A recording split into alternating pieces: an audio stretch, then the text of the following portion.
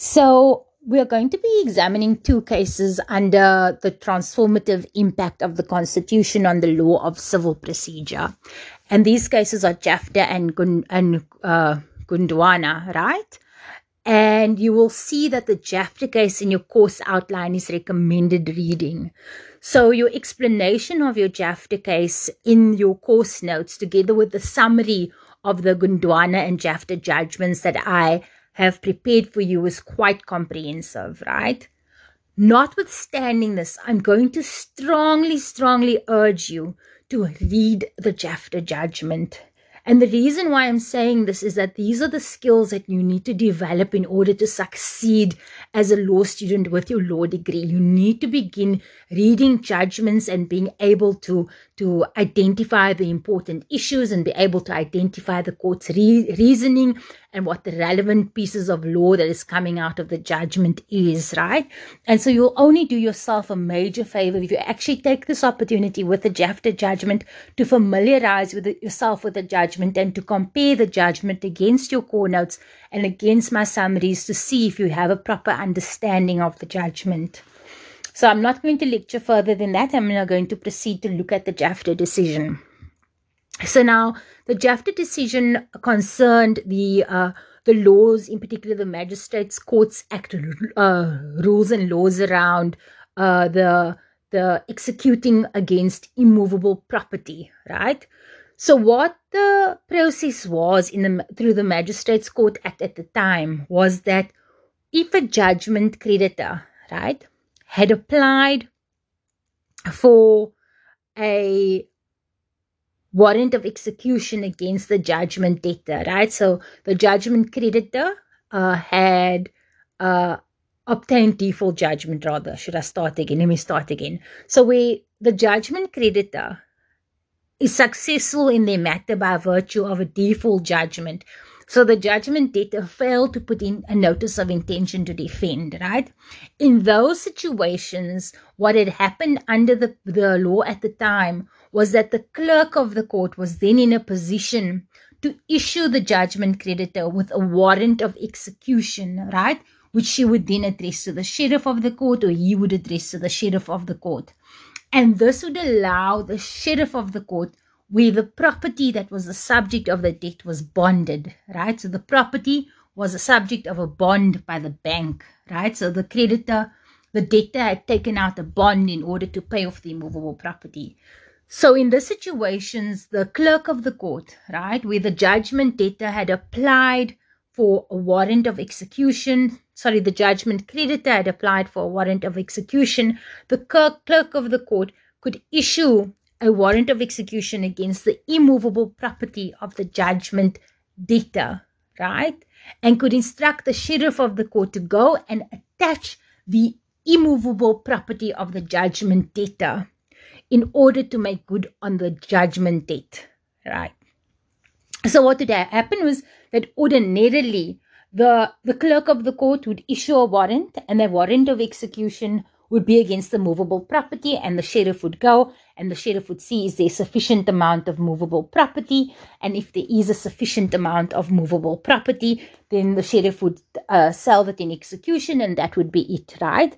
But where there was not a sufficient amount of movable property, the sheriff could come back, and then a further warrant of execution would be issued, and this time it would be against the immovable property, and then the sheriff would sell the immovable property in order to recover the monies, outstanding monies for the debt.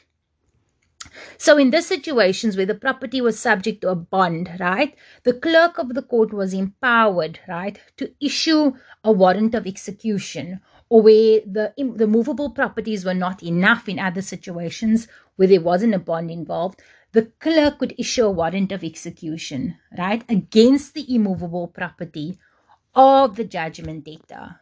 And so what this meant was that the court itself would never have an opportunity to see the case, to see the circumstances of the case, to examine the circumstances of the debtor, to examine the circumstances of the creditor, to examine the circumstances of the debtor. A court, a presiding officer, a magistrate would never have the chance to look at all of those factors, because what would happen was there'd be a default judgment. The clerk then was obliged to issue a warrant of execution. If the property was bonded, the clerk had to issue a warrant of execution against the immovable property. Otherwise, the court would issue a warrant of execution against the movable property, and if the movable property, the clerk is satisfied that the movable property is not enough to cover the debt, the clerk of the court could then issue a warrant of execution against the immovable property of the judgment debtor. Right? Either way, right?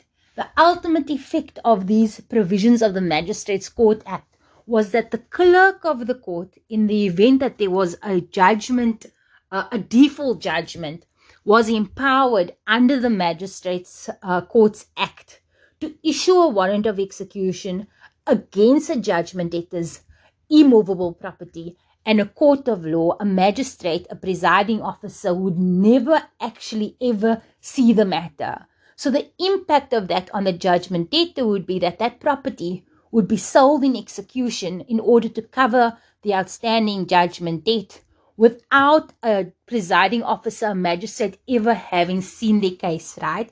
And this could potentially result in someone having their home sold in execution without a judge ever having considered the particular circumstances relevant to their case. And so the court was asked to examine the constitutionality of this rule to the extent that it allowed for sale and execution of immovable property by default judgment without the involvement of a presiding officer, and where it could render the judgment debtor homeless. And the court ultimately found that this constituted a violation of Section 26 of the Constitution, right? And Section 26 of the Constitution is the housing provision.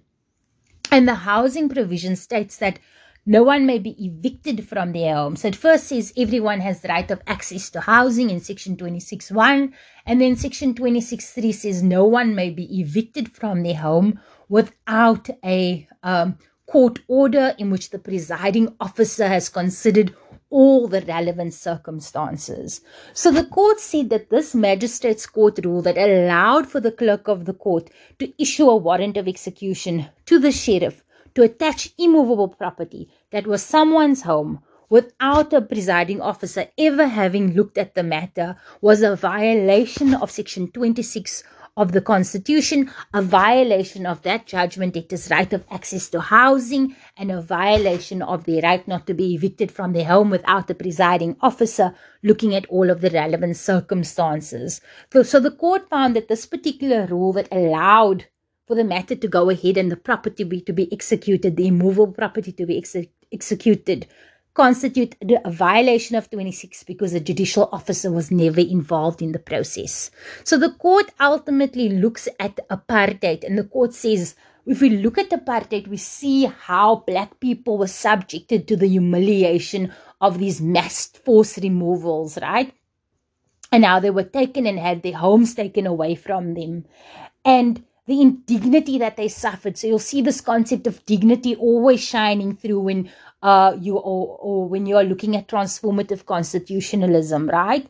And what the court says is that black people suffered this indignity under apartheid, and this is the relevant history against which Section 26 of the Constitution must be understood, because when we are understanding rights in the Constitution, we must always look at what the history is. So the court says that the right to housing must be understood against this history of the indignity that black people suffered when they had their homes demolished and taken away from them and stolen from them. And the court explains that Section 26 was meant to address this apartheid evil.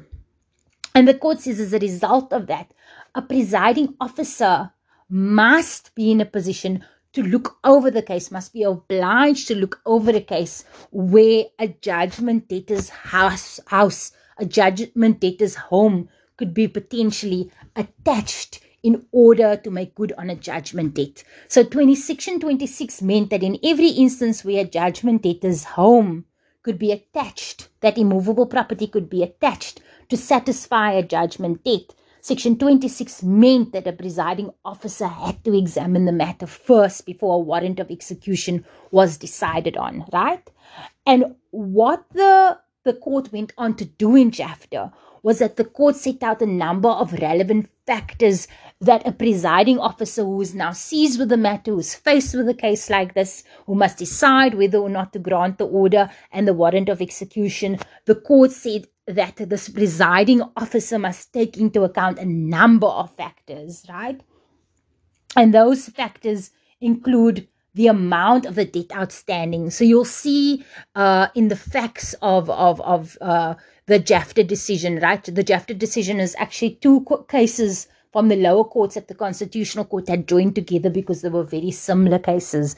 And if you go and look at the facts of Ms. Van Rooyen and you go and look at the circumstances of Ms. Jafta, you will see in there that the amount of money that they owed was such a little money in comparison to the amount of money that they eventually had to pay, and in comparison to the amount of money that their homes were ultimately sold for. So if I recall correctly, I think Ms. Van Rooyen's debt, which she had taken out in order to pay vegetables, at the time that her property was executed on, the amount of the judgment debt outstanding was something like 198 Rand. So we're talking a ridiculously little amount of money in order to satisfy a tiny debt where an immovable property is placed on sale in execution just so that this judgment debt could be covered.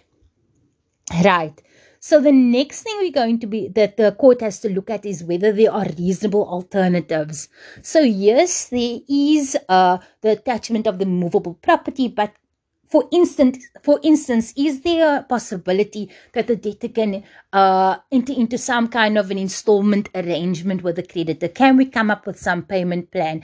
Can we come up with some alternative solution that is a reasonable solution that would ultimately allow the judgment debtor to satisfy the debt owed to the judgment creditor?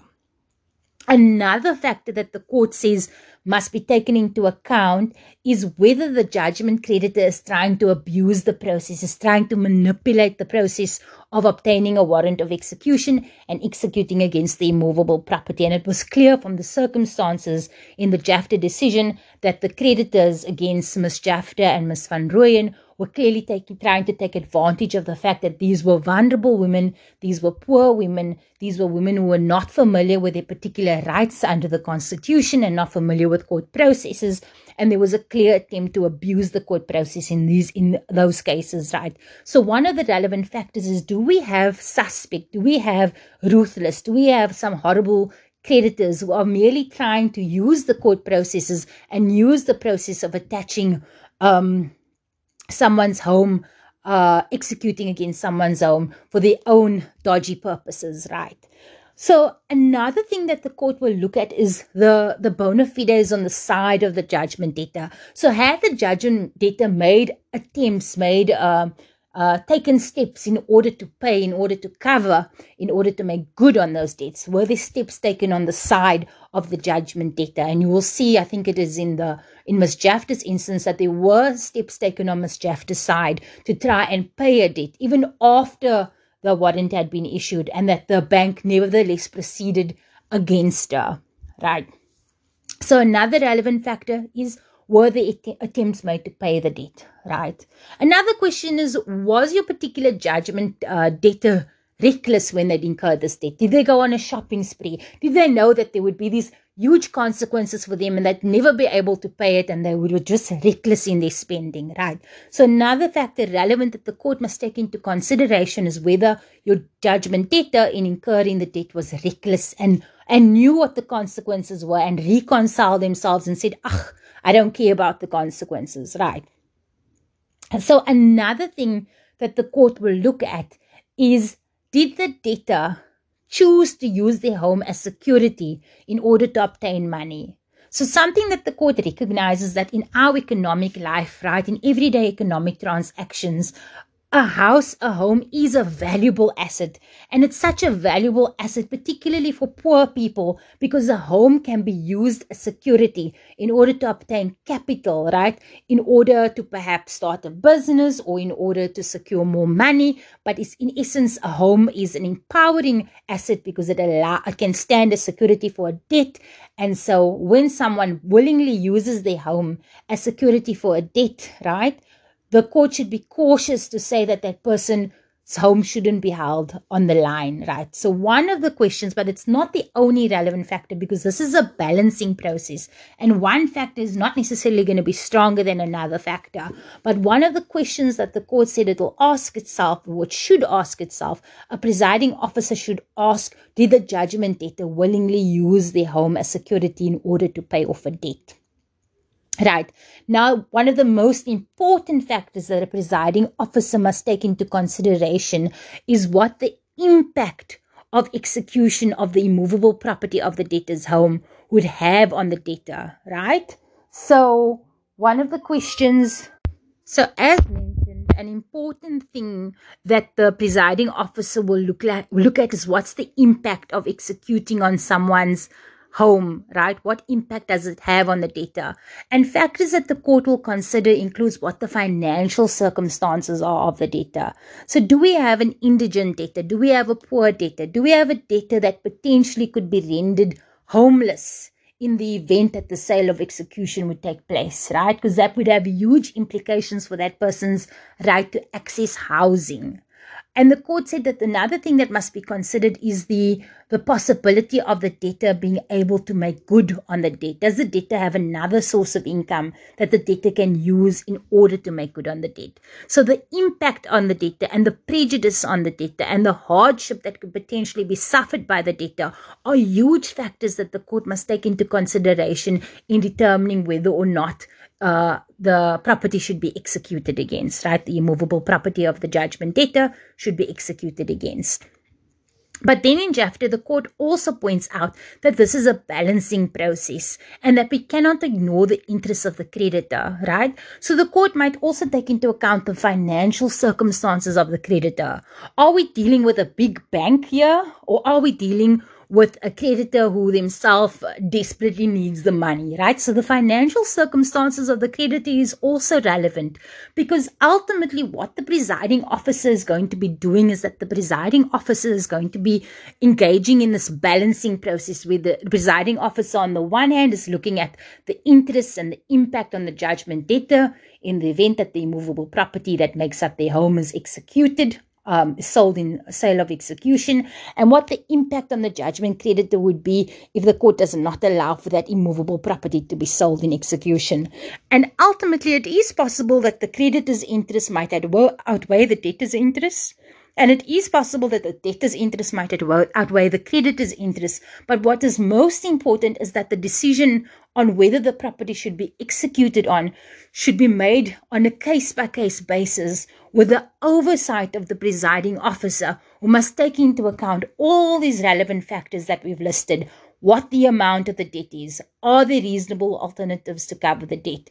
Is the creditor using the court processes and abusing the court processes to try and recover the debt? Has the debtor made attempts to pay? Was the debtor reckless in incurring the debt? Did the debtor willingly use the property, the immovable property, in order to use it as security in order to obtain a loan?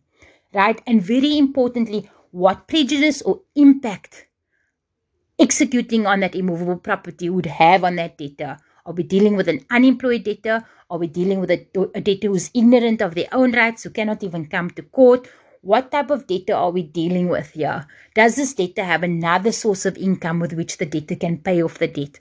And most importantly, would the debtor be rendered homeless? Because remember, Section 26 was meant to give dignity to those who would otherwise have suffered indignity as a result, or who did suffer indignity as a result of apartheid. Because remember, Section 26 is intended to address this apartheid evil of mass evictions and land insecurity that was suffered by Black people. So an important question that the court will have to ask itself is, will a sale in execution of this immovable property render this person homeless? Because you will see in the Jafta case that the houses we're talking about were state houses, that these poor people, these poor women, these indigent women were able to come onto housing through a state subsidy.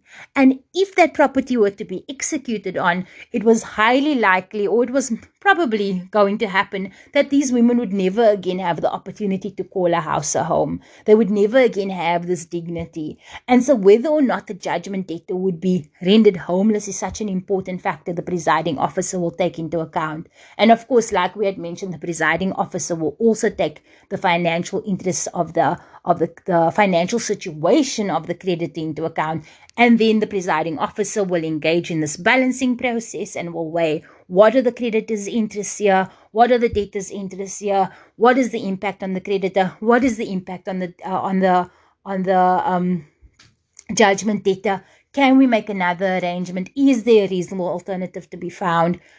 And all of these different things are going to be weighed up ultimately by the presiding officer, and the presiding officer will ultimately make a decision. So you will see that our law of civil procedure has now developed so that a clerk, a magistrate's clerk sitting in the magistrate's court, does not have the discretion or the authority or the power to allow for a warrant of execution against someone's home without the involvement of a presiding officer. And this is because of the protections afforded by Section 26 of the Constitution.